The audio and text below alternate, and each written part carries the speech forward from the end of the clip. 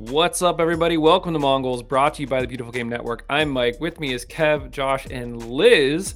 The Hounds got a 0-0 draw against Tulsa, which feels like an eternity ago. We're going to break down what we saw and look ahead to the switchbacks this weekend.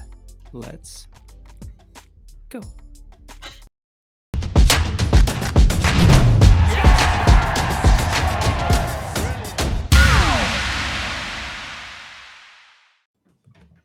Kev, you vanished for that split second and then came back and knocked your camera out of whack. What are you doing? Well, okay, so my cat is on the normal chair that's here that is adjustable height. And so I grabbed just like a chair from like our little dining table, and that's not adjustable height. So I sit down and I don't like like I was looking very tall and I didn't like the camera angle. So I quickly just, I was like, there's some books. I'm going to stack them on my laptop to give me a little more height. And that's what I was doing. Instead of moving the cat. Yeah. Yes. Yeah. I mean, I understand completely. Steve just pointed out in chat that Liz is on screen, which means she won't be giving the banter in chat. Liz, what's going on? Not much. Nice weather. We got outdoor furniture built. I'm going to hang up clothes tomorrow. Wait. What kind of outdoor furniture did you build? I mean, it was a kit. It wasn't like we built it from scratch. But yeah, paint us a picture. Furniture. It's an L that seats 6 people, and then a small couch that sits 2 more, and a little table in the middle. Yeah, on our back deck. So it's like a whole outdoor room now. It is a whole outdoor room. It's a 20 by 20 deck, so we got to fill it up. Oh, dang. That's awesome. So when Kevin comes to town party at your house? Yeah, exactly. Yeah. When Kevin comes over, that's his room, actually. Yeah. Outside. There's a shed, too. I mean, I'll take the shed. I'm happy with that. I mean, it's Rubbermaid, and it's more of a kind of like a cabinet, but yeah, same thing. Mike, you were a little too familiar with your. No, I know you didn't build it. I understand what you're saying. I completely agree. I'm just saying, Listen, we've had a lot of conversations, and sometimes when I say build, I mean I bought some lumber and I'm building it from scratch. And I knew that Josh and Liz are not those people, so I didn't assume that they were rough cutting lumber and making it from scratch. I don't doubt that you could. I just know that that's not necessarily saved at the end there, Mike. Yeah. That was good. We probably would be those people if we had a garage. But we don't have a garage, so it's hard to set up all the stuff. I could totally see you guys being like Nick Offerman and just having a secret wood shop that you just retire to, and that's where, yeah. I could see Liz doing that. I don't think you understand how much of an indoor cat I am of a human being. I'm the one who grew up in the middle of 80 acres and was like, I'm going to stay inside and play Doom on the computer. Meanwhile, my dad's like, I bought a 4-wheeler. Let's go. It's like, I don't know. I'm with you, Josh. Yeah. Anybody do anything fun this week other than assembling furniture? I hung out at my friend's house. He has just finished his finished basement. It just got finished, and it's supposed to be our game room. It's that's why he built it. It's a speakeasy look to it. It has Art Deco vibes, and he just got furniture in there, and he's getting game tables. It's all getting set up. Nerdy game room, not poker. We're talking board games and D&D. But so we got down there. We're like, all right, first game night in the room, and we end up just drinking at the bar the whole time and talking. But it was fun. Nice. Good. Kev, have you been out hiking at all? No, I mean, but I have been trying to enjoy the weather. Knoxville every year does a chalk walk art thing, and that was this weekend. So artists from the region come in and just do really cool art on the sidewalks of Knoxville and in the Market Square area. So that was cool. The Knoxville Marathon was this weekend too. So we got down and saw the guy who won run through, and 26 miles in 2 hours and 31 minutes. Yeah, it was insane. We saw him at the very end, and I was like, I can't run that fast. I guess you're power walking, that's fine. But so yeah, I mean, it was insane. Yeah. Speaking of running, For those, I've mentioned it on the show. My oldest son Ollie broke his leg, his tibia playing soccer in the fall. We had his first practice of the spring with sort of their travel season on Tuesday, and then on Friday he came home with a limp. We thought he just stubbed his toe. Turned out he broke his toe in 2 places in gym class. So How do you do it? reset back to the drawing board. They were playing like baseball in gym, and he like ran into a dude like twice his size, and it broke his big toe in 2 places. So we Can't you just wrap that and go on the field? well, listen, Saturday we spent Saturday night at Med Express because it happened Friday, and then we were like, well, if you just stubbed it, like it should be okay. And then he was at a thing all day Saturday, came home, took off his sock, and his toe was like purple. And we were like, well, crap. Oh no. So we went to Med Express. They did an X-ray, and they were like, yep, there was a fracture, and then there's like a piece of the bone that was chipped off.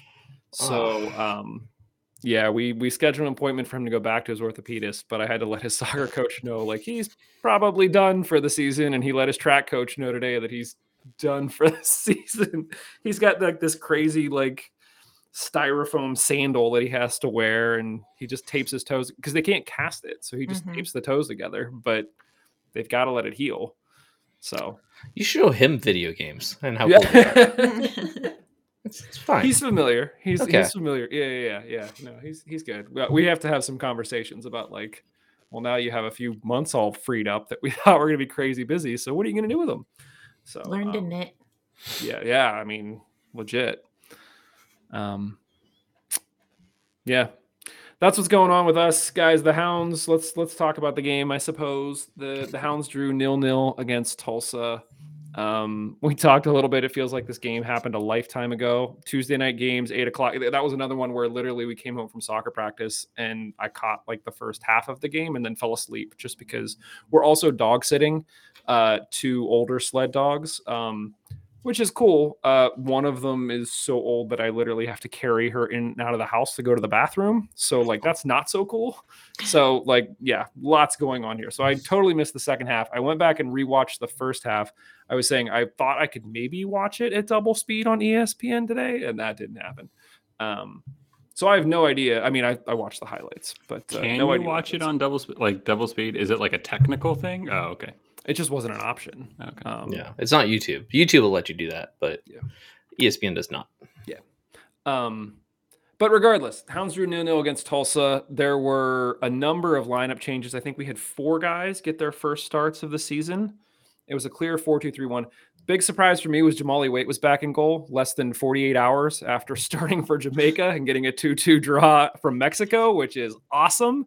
I think that A, that says a ton about Jamali, and B, I think that says a ton about Bob's confidence in him potentially being the number 1. I don't know if I'm reading into that too much, but like the fact What do you potential? He's the number 1. Like I don't know what you're talking about. Listen, we've talked about how, over the years, Bob likes to rotate, and this was clearly an opportunity to have somebody else start, and he threw him right back in there. So I don't know.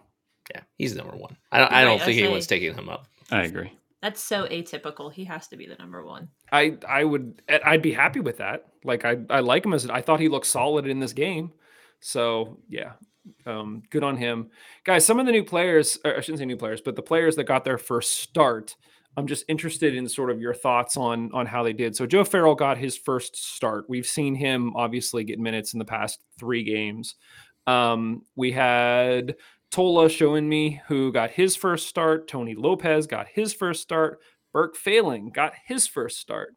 So, Kev, you said you not only watched the game, but took notes. So you might be the most prepared out of all of us for a change. Is it opposite day already? Yes.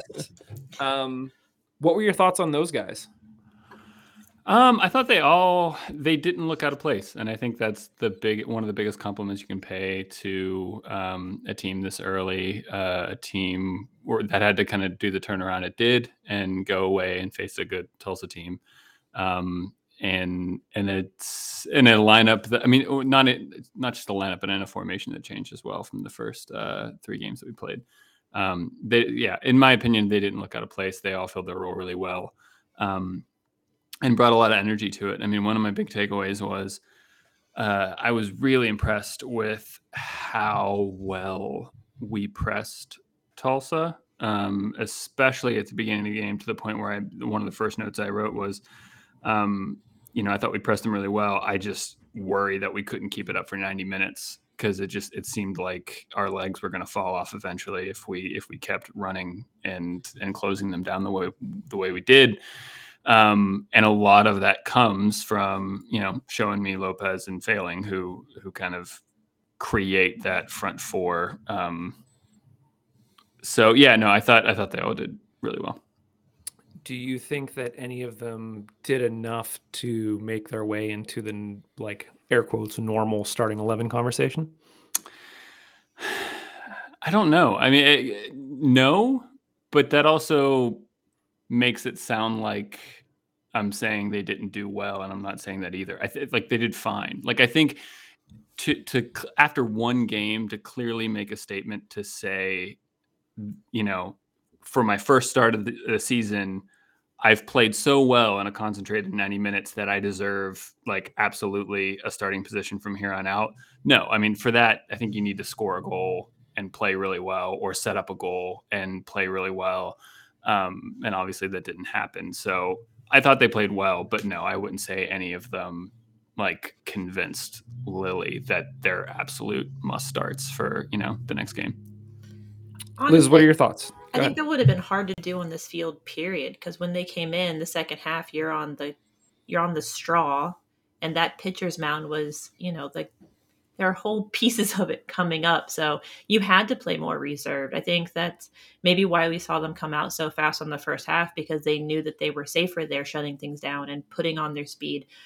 Whereas if you're going to keep it in your half the second half, for us, that means we got to be more reserved so we don't break an ankle. Like that field looked awful. It looked really bad. Yeah. Josh, what do you think? It was a little bit frustrating because it did look like we had a lot of good opportunities. Or are you talking about the new players? Sorry. Anything okay, cool. you want to talk about? Yeah. Making sure. So yeah, a lot of the chances we had, especially early on the first half, like it just was not connecting the finishing touches and all that kind of stuff. So it felt like we could have easily been winning this game, and we should have been winning the game. But with that said, I mean, it's hard to be upset about this result. I mean, after playing so close together games, and then just having to worry about having a whole bunch of new players on the field and holding it together and getting a 0-0 draw is actually really good. I mean, a point away and 3 at home, we basically have that, although we got our 3 away and got our point at home. But still, that's our record right now is what you would want in not like a perfect world, but in like an ideal idea is that this should be what we have. Yeah. Hounds still without a loss on the season, so you can't really complain about that. If you actually look at Tulsa, Tulsa is currently leading the league, like all of the USL, in goals scored with 8, and that's after we held them to none. So they were coming into this game having scored a ton of goals, and we held them to none. So I think that's a positive takeaway. I think the fact that we do have a team that we can rotate in some of these players, that we can change the formation, is positive as well. I don't know. Like, I obviously was harsh. I actually had a dream the other night. This is where my headspace is, that I was at dinner and Lily was there. Like, and he like confronted me and he was like, I listened to every show and like, I don't like what you're saying about the team. And like, he was taking it very personally. And I was like, I know it's a dream because I know you don't listen to every show. Like, I know that's not a thing. And I'm pretty sure that you wouldn't take whatever I say personally either. So like, not a big deal. But no, I think what encourages me about this team is that it's still early season. We played 4 games. Like we've already said, we're not going to look at the standings until 10 games in. You sort of get a sense from looking at some of the results at other teams or other games that other teams in the East are struggling a little bit. And we have seemed to find that consistent level of, we're not like crushing teams, but we're also not getting crushed. We're just sort of like even keel right in the middle.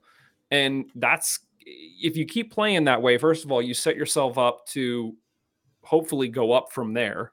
But like, secondly, there are flashes of things that I find to be encouraging. So we'll see. I'm feeling much better about this season now than I did 4 games ago, and that's good. One of the things that Steve just put in the chat is that there wasn't any news from the media office as of Saturday. Burke Failing got subbed out at halftime for Robbie Mertz, and it wasn't clear whether or not that was related to an injury or not. I think that was just predetermined. I think in his head, Lilly almost said Mertz is coming on at halftime, really kind of no matter what the situation is. That's my guess. I don't know. Yeah. And once again, I thought, from what I saw the second half, Mertz looked good. Like, Yeah. I think I had some concerns about Mertz coming into the season. Not that I was worried that he wouldn't be productive, but based on how he came in last season, I think we all had really high hopes, and it just felt like it didn't deliver. And it seems like so far this season he is delivering. Like, if you're making an argument for who has been one of our best, I'll say, attacking players so far in these first 4 games, you can say Dikwa because of the goals, but I'd have to say that Mertz is up there as well. So I don't know. Does anybody disagree with that? No, I agree. He's taken on some additional responsibilities too. Like, he's taking on the corners and some of the other kicks. So I think that, I mean, the very obvious statement, having him for preseason and having him learn the team has helped all of this mesh together. I also think that because of the way that he plays with Forbes and just their style of communication, they're very willing to talk to a lot of these players. And, like the Mertz family will have the players over their house. So you build this relationship with him that I think allows us to have a couple of extra leaders on the field. And I think we're seeing that. You talking about how people are falling in better and can substitute for each other, and we don't lose a lot of the consistency of play. I think that's part of it. I agree. I think Mertz is he's maturing slowly more and more into a leader. I mean, I know he takes on the captaincy in moments when, presumably when Forbes isn't on the field. But no, I agree. I think if Mertz came in and just kind of stayed at the level that he was in the last season or 2 seasons, it would have been good, but it would have been okay. He hit his ceiling, and to me at least, he's shown signs of taking on more responsibility this year, and doing a little bit more than what at least I thought he was capable of consistently doing, last season. I just wish it wasn't at the, detriment of taking Burke off. I like Burke a lot, and I thought, it would be nice to have, he could have stayed on the field longer. Yeah. Who do you take off instead if you want to bring Mertz on now? I don't care. I just want Laser in that game. Strong tactics there, Josh. That's what I'm known for, my tactics. We kind of have to talk about, once again, the ref becomes a big part of the conversation in this game. There was a moment where there was a clear handball. We can talk about whether or not you guys think it was a handball or not. That could have led to a Hounds pen, but even more clear, at least in my interpretation of things, was Dikwa's goal that was disallowed. Essentially, ball was played over the top. Deke was making a run at the ball, basically looking back at the ball full time, gets his head on it, and it goes into the net. At the same time, the keeper makes a run out to try to play the ball, doesn't touch the ball, and crashes into Dikwa. And the ref not only called a foul on Dikwa, but then gave him a yellow afterwards. And it's not clear if the yellow was for dissent or, Dikwa was clearly upset because he headed the ball into the net and had no idea the keeper was there. I don't know. I'll go a step further. I don't even care if he's looking at the keeper the entire time. He got there before the keeper and puts his head on it. And to me, there's just no foul there. I don't know. My only guess is, like, head injuries are so looked after by refs that maybe he sees the keeper go down and, like, that kind of, I don't know, like, instinct kicks in to say head injury bad. If there's any possibility of head injury, I stop the game immediately. I blow a whistle. okay foul. All right, but if so, then someone needs to tell her that a keeper uses his hands a lot and probably isn't going after it with his head. I completely agree, and I'm just trying to figure out. And also, wait, isn't there? I'm the last person who knows details about this stuff, but I remember there was conversation around like ref contractual like agreements with the USL and the league and whatever. I don't know. Or is this a different group of refs than we're getting from? They made it sound like it was going to be, but so far it's all been pro. Like like the contract with pro was, they made the whole big deal about it being off. Like there's no contract that be exclusive to pro, I guess you would say. But now, like every game I've seen has been pro refs. Yeah. What I mean, what the conversation has been that they are pro refs, just not potentially reffing under the title of pro. They're just They're still freelance. pro refs, and they're still like, I think it's just more like ad hoc, where it's like if they wanted to, they could use other refs, but so far they have not. They're just using pro. Yeah, and like it was obviously a goal. I don't like. I was kind of like putting it on my mind when we first started talking about this game, but yeah, it was a goal. Looking at it again, it's definitely a goal, and I don't know how that was called off, but at the same time, it was, and I still thought we looked good afterwards. Like it didn't deflate us. So at least we had that going for us. I thought it was funny that Dequa was all heated, and it was showing me who came over and tried to calm him down in the same way that a few games ago when showing me missed his sitter, Dequa was there to calm him down. So that's good to see that amongst the team. It did make me think, though, that's a case where if there was something like VAR, you would hope that would get overturned. But we've also seen a lot of cases where VAR has just been ridiculous in the EPL. So my question to you guys is, would you want to see VAR in the USL, knowing all of the pros and the potential cons of it? I mean, I don't understand. I don't see how it possibly happens given like the financial resources the league has, but I'd take it immediately. College lacrosse has it. Why can't we? Do they really? Yeah. Interesting. Liz, would you take it? College sporting budgets can be pretty high. Yeah. Fair enough. Have you seen tuition? We did a whole episode of it on Soccer Better, and my opinion is yes, but you have to do it right. There are plenty of things that I think are done really wrong, especially with the offside rule and how long you take for VAR. I think there should be limits on how long you can look at it before what happened on the field stand, because it's not a clear and obvious error. There need to be a lot of updates I think we can learn from EPL, but yeah, I would like to see VAR.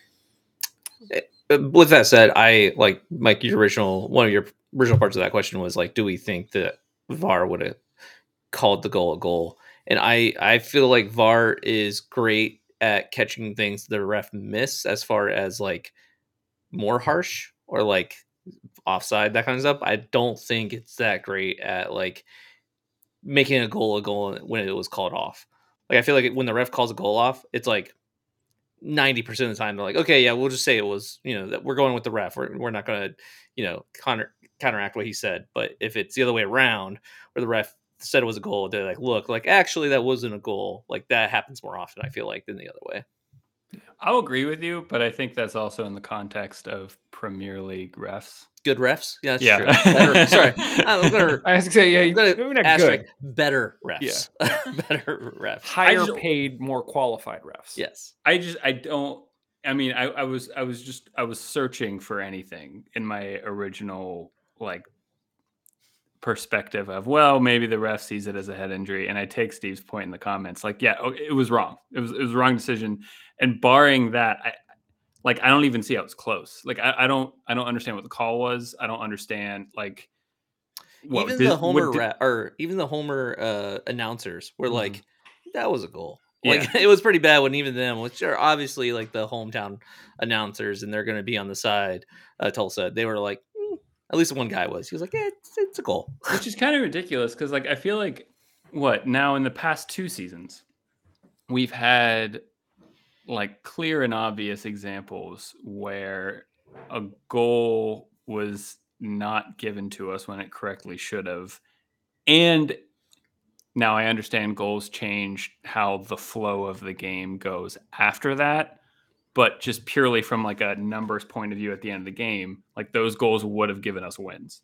And so like that could have been a huge moment for us. And I know it's only 4 games in the season and blah blah blah, but yeah, it's a bitter thing to swallow right now. If we're out of the playoffs by 2 points, Yeah, I'm remembering this. It's only 1 point right now. One was from last year. No, because we got 1 point instead of 3 points because we drew instead of win. Never mind, I'm wrong. I don't know what I'm talking about. Guys, what else? What other takeaways from this game? What other things that you guys want to talk about? We got to talk about Junior. I don't know if you, Mike. I think that was that the second half that Junior got injured. yeah. Yeah, it was. He came down. It looked like they were looking at his arm the whole time.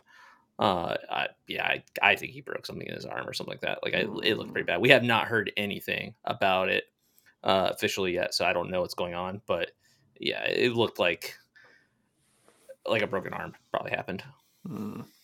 Well, I mean, I guess depending upon where the break is, he could potentially still play with it. You could cast it Mike, up you and know pat about it up. this, right? With like, I'm tell us just about saying, like, you broken can cast things, it and yeah. You have there's experience. lots of players that have played with broken arms. If it's, maybe not if it's below the elbow and it's just the forearm, you can cast it and play in that. But I don't know how comfortable he would be doing that. I don't think it. I don't know. From the bit that I saw, the medical staff was kind of, I don't know. They were like, it looked to me like they were trying to correctly position his entire arm. It wasn't that they were just kind of like treating his, forearm or something. Do you think it it's like a shoulder injury? So at first I thought he like dislocated his shoulder. Yeah. And then I was like, oh, this is worse than that. Yeah, I thought elbow for some reason, and I don't know why, because there weren't a lot of views on it, but I felt more jointy to me. But which is, I don't know. I even so we know my bias towards Etu. I think he's great. I think he's amazing. And I put it, I don't know. So and I'm curious. So I have in my notes, like, okay, Etu's so good. How many times are you going to say you have notes? I feel like Mike, when you it do doesn't it, happen often, I know. right? Never stop. I love it. Let him have this. That like Etu, this is gonna sound so corny. I even hate saying this, but like Etu was almost playing like too good passes. Like to me, he was directing them the way they should. So like, how sometimes you can lead your teammate to do the thing you want them to do, right? You pass into space in front of them at a certain distance where they can run onto it with speed, and you can kind of keep the play going rather than just passing it right to their feet and then they have to stop and turn. And he was constantly doing that. And like his teammates just like they weren't reading the flow of the game and reacting to it. And so it ends up being like a turnover when, at least in my view, it was a great pass. And like he had the teammate had enough space to run onto it and continue on possession, and it just didn't work out. And I was like, yeah, Etu is just playing too good of passes here for us. And I thought he was breaking up play. The other thing was he doesn't just break up play. He breaks up play and then quickly transitions us. It's not that he's just winning the ball and then it rolls over into a second ball that we regain possession and cycle it back to the center backs. He's winning the ball, turning up and finding Dikwa within seconds. That could be a really big loss. I don't know what we do in the midfield. I felt like I was happy with the Ibarra, Forbes, Etu, Mertz thing. I don't know if Failing or Laser can or should be more of a central midfielder. It feels like he brings a lot of energy to kind of like the wider areas of the field. So maybe he can fill in there. I don't know. But yeah, Etu, I think it's gonna be a big loss. Well, I think not even just losing him as a talent. I think that drastically changes how we could approach games, right? I think a lot of us were thinking that Etu and Kenny could sort of play as those double pivots because Etu could sort of cover where Kenny wasn't. Yeah. And now I was already worried about the depth at that position as is. Now, if he's gone, you can't have Kenny in there as a single pivot. That exposes the defense. So then now you're playing maybe Ibarra and then who? Like I don't know if Zwelsloot. I can't even say it. If Zoot Suit, but you're close. Zoot Suit, yeah. I don't know if Zoot Suit can play in that spot or not, but it feels like a position that we were light in to begin with. Now we're like super light in, and has the potential to, I'm going to say it. That's the Danny Griffin role that sort of runs the offense. It goes from defense to offense. And I know Danny's not here. I'm not making a plea for Danny to be here, but that's how I think about it, is that with nobody there, you miss that link. So it is a shame, because over the 4 games, I personally got enough evidence to prove to me that he was significantly better than Danny. But Danny Griffin was voted as one of the top midfielders in the Lily era. So I don't really care, Mike. Okay. You guys and your love affairs with these players this year is endlessly entertaining. I mean, one could say that Junior Etu was playing 2 good passes, or one could say that he wasn't reading his players, the crappiness of his teammates. he wasn't realizing the run they were making, and he was deciding that they should be making a different run instead of actually playing with his teammates. One could say. Sounds like political spin to me, Josh. That he wasn't playing the side of the field that the rest of the team was on. I think that's another problem, that once you got to the bad side of the field, you're not going to put on that same speed. You can't play in the same way. So I think there may have been where he, broke up play and he did all the secondary things, that pushing players forward was maybe too much for what we were playing on. Kev, what else is in your notes that we haven't talked about yet? I mean, like to start general and go to a little more specific. I mean, I thought it was just a good game against 2 really good teams. I mean, I'd like to see this matchup again at the end of the season, after both Tulsa and us had a full season under us. In the final, that'd be cool. Yeah, exactly. Yeah. I mean, it ends 0-0, but I noted chance after chance. I mean, like Ordonia should have scored in the 40th minute. We have another good chance in the 44th minute. Jamali Waite had a really good save, I think, like around stoppage time or the beginning. I had minute 46, so I don't know if that's stoppage time in the first half or the first. Okay. Yeah. So yeah, I mean, it wasn't like it was a boring 0-0 that was devoid of chances. I think it was an exciting game. We were pressing them. I think the other fascinating thing to me was, it felt like after around 40, 42 minutes, like Tulsa kind of started to figure out what we were doing and adapted to it appropriately. I think we were pressing them really well. They didn't really have a solution. And then they altered how they started playing and started to find some joy in it. I think they started hitting more long diagonals, and it was connecting, and they were just kind of bypassing our press, bypassing the midfield. And so when a team can kind of react to that in real time without the need of a halftime talk from your manager, and that's really impressive. And so it was an enjoyable game that I thought it would have been a shame if almost either team would have lost. I was surprised when I look back at the stats. I don't know. These could be unofficial stats. I just Google it. I don't go on USL's site, but I was gonna say, while you're looking that up, one thing that I started using, is it FOTMob? FOTMob, yeah. I don't know how you pronounce it. Yeah, FOTMob. And I friggin' love it. I've been using Twitter, and I had been using USL stuff to get details on games and things. Dude, FOTMob is amazing in terms of giving you all of the stats and the lineups and the play-by-plays, and much better than anything else out there. If you have it pulled up, is it telling you what the possession stats were for this game? Let's find out, Kevin. Yes, Tulsa had almost 70% possession. Yeah. Okay, so that surprised me. That didn't feel what I saw in the game. I mean, yes, Tulsa had more possession, but 7. We had 18 total shots to Tulsa's 7. Although we only had 3 on target, and they had 2 on target. So, yeah.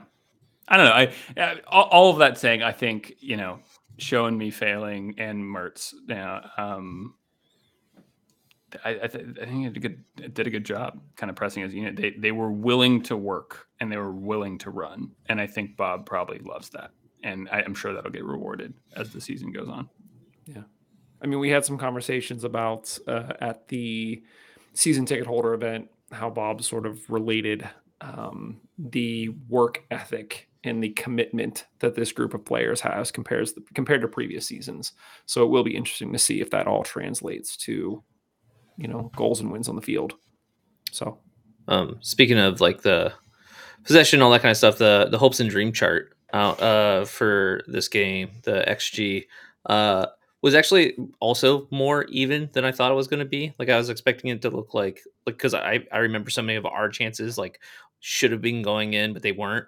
But they actually show that Tulsa had some really good opportunities. I mean, obviously the one that Waite saved, but there was more than that. So I was kind of surprised by seeing the chances there, and then also along the same lines is USL Tactics came out with a chart that he's been tracking the XG over the whole season so far. So, that a huge sample size.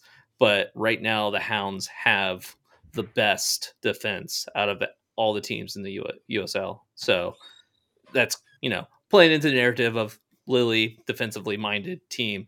As far as attacking, we are like middle of the pack. So it wasn't like we were terrible, but it was nice to see that we are seeing our defense, which we thought was good this season. We went into the season thinking it was going to be good. Kind of seen that bear out so far, at least. Yeah, that's awesome. That's a good graph. Yeah, I like that. It's cool. We shared on Twitter and on YouTube Tifo, which puts out all sorts of videos and stuff on YouTube. If you don't follow them, they're a good follow. They put out a whole video this past week just about XG, like explaining it down to a T. And I thought it was really informative. So we shared that out. If you've missed that, just go check out either Twitter or our community page over on YouTube, and you'll see the video. It's worth a watch. It's a pretty short video. It just says, this is what teddy bears and everything nice is made out of. It's the hopes and dreams of our team. So exactly. Yeah, for sure. A quick point on that too. I don't think it's, I don't know, and push back on me if you disagree with this, but I don't think sometimes, good and solid defensively can the immediate expectation of that is boring and just like putting a bunch of players behind the ball and just like sitting there. Yeah, that was not how we defended against Tulsa. So it was an exciting. It's a weird phrase, but it was an exciting way of defending. And I would say that's one big difference about the term Lily ball was a huge thing with Lily, defensive minded, and people did say like there was a lot of vocal people on Twitter being like Lily ball's boring to watch. Rochester's boring to watch, but they kind of eke out those wins. It's a very Rounders type of approach to soccer, just little by little getting those little advantages and just barely winning. The Lily special we would call it here, but that's not this season. Like this season, it's been fun to watch. It feels like we're getting these good defensive ratings because the ball isn't in our half as much, and it isn't so much that we're constantly bunkering down. It's just that they're not getting very many chances to score on us. Yeah, I said sort of early on that I don't care about results. What I care about is sort of what I'm seeing on the field and what we're doing. And I think the two big encouraging things from this game were, once again, like we said, the defensive prowess, Jamali Waite. We look solid at the back. We should have had probably 2 goals in this game. Like eventually those will swing back in our direction and we'll get some goals where, we otherwise thought maybe we shouldn't have. So I think that'll all even out, but the eye test for now, it's pretty good. I mean, we don't know how good Tulsa is going to be come the end of the season, but you can only play the team that you're up against this week. So I can't really complain. I don't want to leave the discussion around Tulsa with a negative, but I do think I don't know. But I'm gonna. Yeah. My worry is, I don't know. I think the Etu loss is going to have a big impact on our season, but we'll see. I think that Lily expects the players to be able to fill in a lot of places and be adaptable, and we're going to see that come into play here. And I think the way in which the team is obviously communicating each other and the way that the locker room is building up around it is going to be to reinforce that in a positive way. It is a loss for sure, if it is a loss. But I think that if we have to rebound, it'll take one, maybe 2 games at most to rebound from that and figure out another formation, another person to put, another body to put there and change. It does seem like the locker room has more leaders in it, like, than in years gone by. And it's weird because it's like the same players. Like, for example, I'm kind of getting a vibe that Dikwa is kind of feeling more comfortable in his own skin, feeling more comfortable in his role about how long he's been here. And it seems like he is taking more of a leadership role on the field. I think Mertz is slowly continuing to develop that and establish that more. So yeah, that's a good point. It's a new nickname. Yeah, Chico. It's given a lot of energy for him. So I don't know what that, like, where did that come from? there were some players last season that would call him Chico. I was not told who the players were, but a couple players were just calling him Chico. And he loved it and decided that's my nickname. And well, because it was like everyone was calling him that because of those players calling him Chico all the time. So he was like, sweet, that's what I want to be called now. And so he didn't give it to himself, like some reports out there were saying. It was given to him. Some podcasts are reporting, not us. Yeah, not us. But yes, wow, guys. Yeah, we love you, Hamzy. Never change. That's right. What position did Joe Farrell come in when we were at home? He came in as an attacker. What position did he come in? It was basically like center forward. I was just wondering if, like, could we see Joe Farrell coming in for Junior? Like, is maybe he, just as good as Junior, right? Like that's. I think what will be interesting and very telling is, we're going to talk about it here in a second, but the Hounds are going to head to play Colorado Springs Switchbacks this Saturday. And whether or not we see a similar formation as we saw in this one, and there's just a like-for-like replacement, or if we see Lily go with a whole different formation that minimizes the potential loss of somebody like Etu. I'll say this. I mean, I can't think of a single player that Lily would completely change a system in the absence of that one player. I think his, like, a core ethos of his is like system over individual player. And, see Dane Kelly from last year, see what, but like, so here we roll out like a 4-2-3-1. You could realistically go to like a 3-4, 3 or 3-4-2-1. There's that math. I'm just saying, like, you could do like a 3-4-3, and then what you basically have is you have more bodies in the middle of the field to try to cover the loss of somebody like him, and you have your wingers just going up and down the field. So I don't know. My hunch is Lily will potentially incorrectly just back another player and say, yeah, you can do this job, and just kind of throw them I think we'll see a different formation, but I think it's because Lily practices different formations because he wants to, even if he's like, oh, you know what, this isn't working after 20 minutes, I'm changing my formation. He does that. He does that with some frequency. And so I think we'll see a change in formation. I do think he has options, but he's not a like for like coach. It's not who he brings in. He's like, oh, well, if this person goes down, I know who I'm replacing them with. It's like, if this person goes down, who are we playing? And then what can I change on the field? And so I don't feel like that's how he builds his team. I think it's the who are we playing thing. I think he really leans on that. Oh, yeah. I mean, in the past, yes, but I feel like this season we've seen the same 4-4-2 setup and the same players starting every game. The only reason we didn't see that for this game is because this was a midweek game. Like, this is the outlier game, not the norm. So, like, I feel like we pretty much go back to the lineup we had minus Etu. Like, we'll see what's going on with him. But that we've had, the previous 3 games before this. Do we think that maybe we played the same players in the same formation because it's early in the season and we don't know what those teams are like necessarily? We don't have a lot of tape on them. And so this is working for us.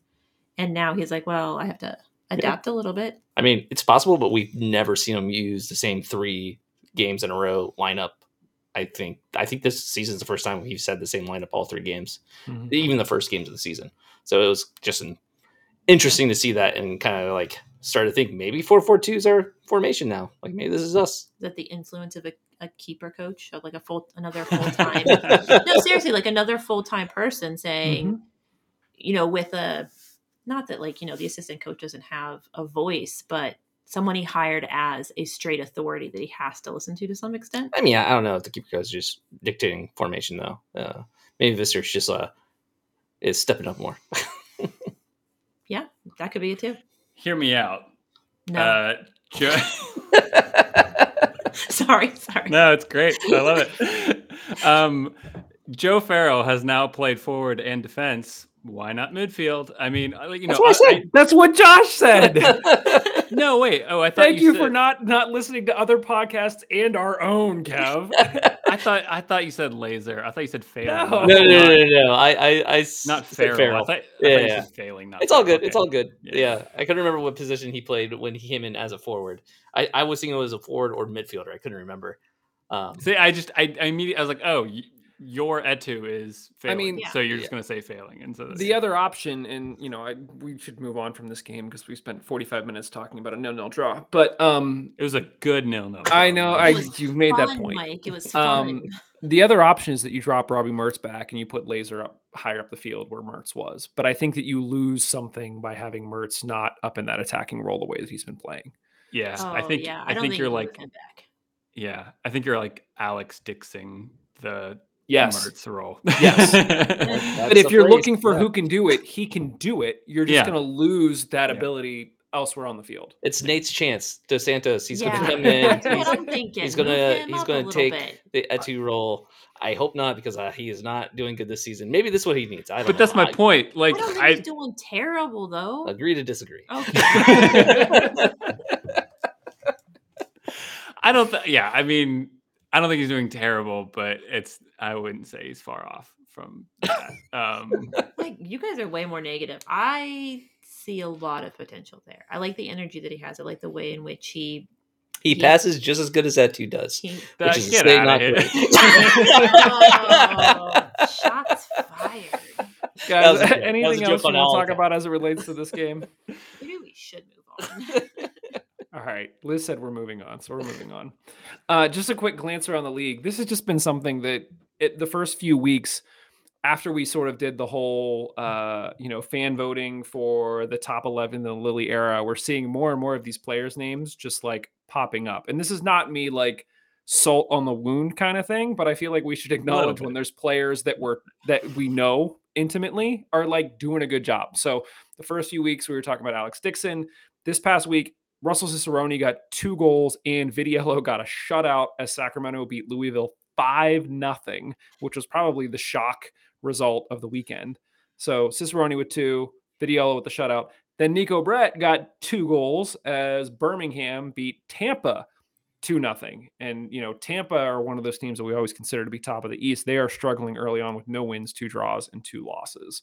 So we also talked a little bit about Birmingham. Kev, you mentioned like it was probably good that we played them early because between Brett and Pasher Drink, they're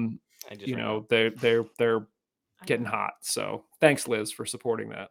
I feel like at some point you got to unfriend your exes and don't look at their Facebook pages anymore. And this is that point. Like I'm sad. I don't want to hear it. I don't want to see it. You're like, oh my God, they got a promotion. They have a great house. Like, I'm so happy for you. This is great. You deserve it. Look, so when I saw the final score of the Sacramento game, I just basically retweeted and I said, there's too many thoughts. And there were multiple Cicerones that liked the tweet. So like they still follow us. Should that count for anything? That's the one X I haven't gotten over yet. Yeah. Cicerone's hard, but I mean, so is. I think there was a lot of stuff that went into the decision for that, and just because his family attended tailgate, you know what I mean? It was the same thing when Mertz left. It was hard on any number of levels, and for different reasons. It's nice to see him like get back in the groove though and succeed. I don't know, we want this to be a competitive, league, and whatever the USL is doing with MLS and the fight that they're having, like if we're not competitive, if we're not playing interesting games, that's going to fall apart, and I don't want that. So it hurts, but also kind of cool. I'm gonna let Liz be the final vote on this. Should I bring up former Hounds and how they're doing moving forward, or are we done? You get 1 season. If they were here last season, you can bring them up, but other than that, you're cut off. Okay, so Nico Brett and Danny Vidiello are out. Yeah. But Cicerone and Dixon are still in. I feel like it's a very, very old hound. It's also kind of fun because then it's like there's no emotion there. It's like, hey, So, like- what's Cheetah doing? Not much. That's fine. But I Hugh mean, Roberts got Player of the Week. Like, call that out. And okay, all right, got it. It's like Okay. therapy. At some point, you got to move on. yeah. We'll I'm make it work. giving you one season. That's fair.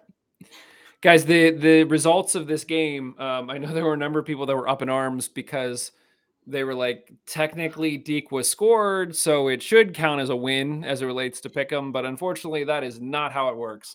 So our rankings actually end up staying pretty much as they were because a number of people picked draws. So looking at our leaderboard for Pick'em so far this year, after 4 games, Dan Yost and Keaton Liebengood, or Liebengood, apologies if I'm butchering that, both on 4 points. Kev, you and Laura Ellen also have 4 points. We need to knock Kev out of the top spot to where you force guys him. at? I don't see you on I have a the point. graphic. Thank you very much. I just got one this game. Yeah. I forget to. We're just off this list. Don't worry. Mongols, we need to like combine and take down Kev so that he has to come up for a game next year. And then right behind them, you have JF and Justin on 3 points each. It is still not too late. You come in and pick the correct score and you're already on 3 points. So encourage everybody, if you're interested, we are giving away 2 free season tickets to the Hounds in 2024 to whoever gets the highest score.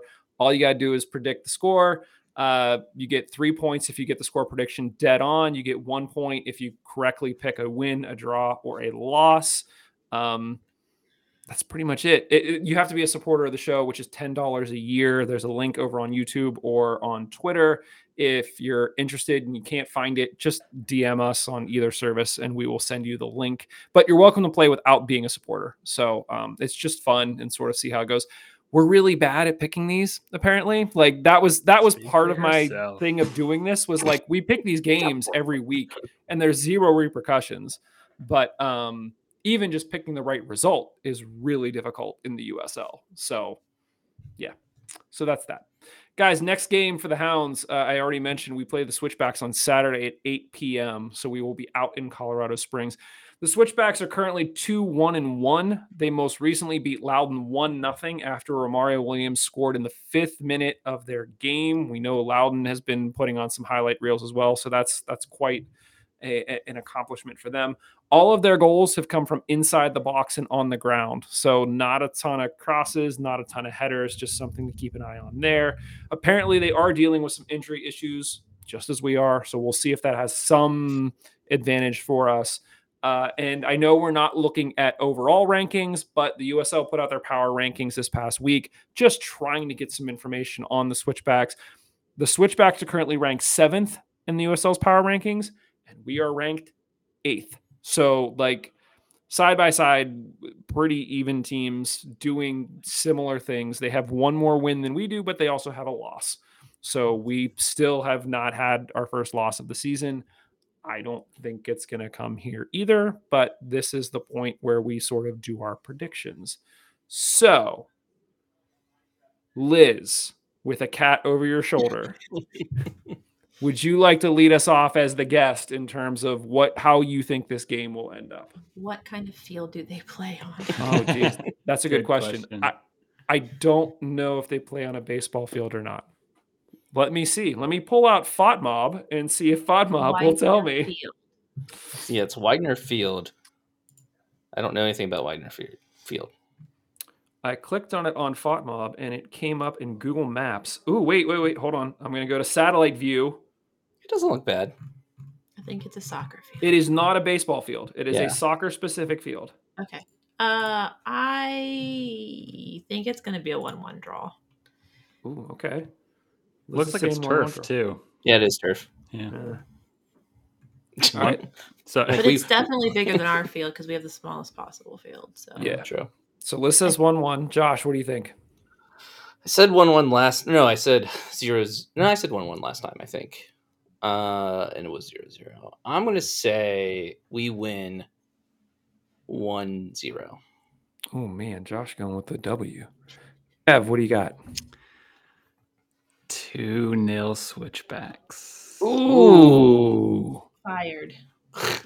Taking over your spot. I'm curious why you feel that way, Kev. Honestly, it's just a feeling. I It's all think. vibes. No, Yeah. no thoughts. All vibes, no thoughts.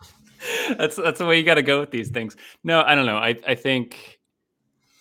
I don't know. I think we played really well against Tulsa, and I don't think. And we can't do that again. Well, I'm just gonna say, like, I don't think that's our level for like every away game we play at. I was really impressed, and I think on some level we overperformed in Tulsa, I was and way so happy. It's because Etu's out. I mean, he thinks Etu's out. So honestly, I think that's a bit of it as well. I mean, I think like that's his real reason. that's gonna have a knock on, blah blah blah. But yeah, and also like the second away game in a row. I don't know.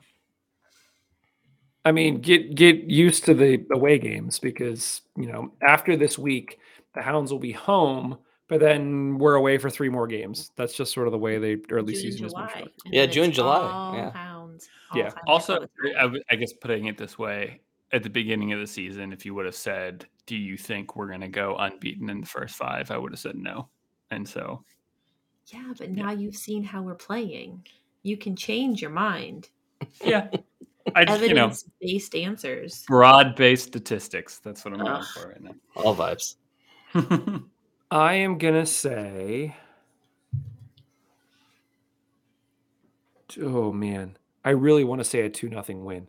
Coming into this, I was saying it's going to be a draw. I'm like, it's at least going to be. I don't see us dropping points, but seeing what sort of happened in Tulsa, knowing that the Switchbacks had to sort of grind out this win against Loudon, knowing how well our defense is, getting the sense that Jamali Waite might be the guy, and we're not dealing with rotation there so much.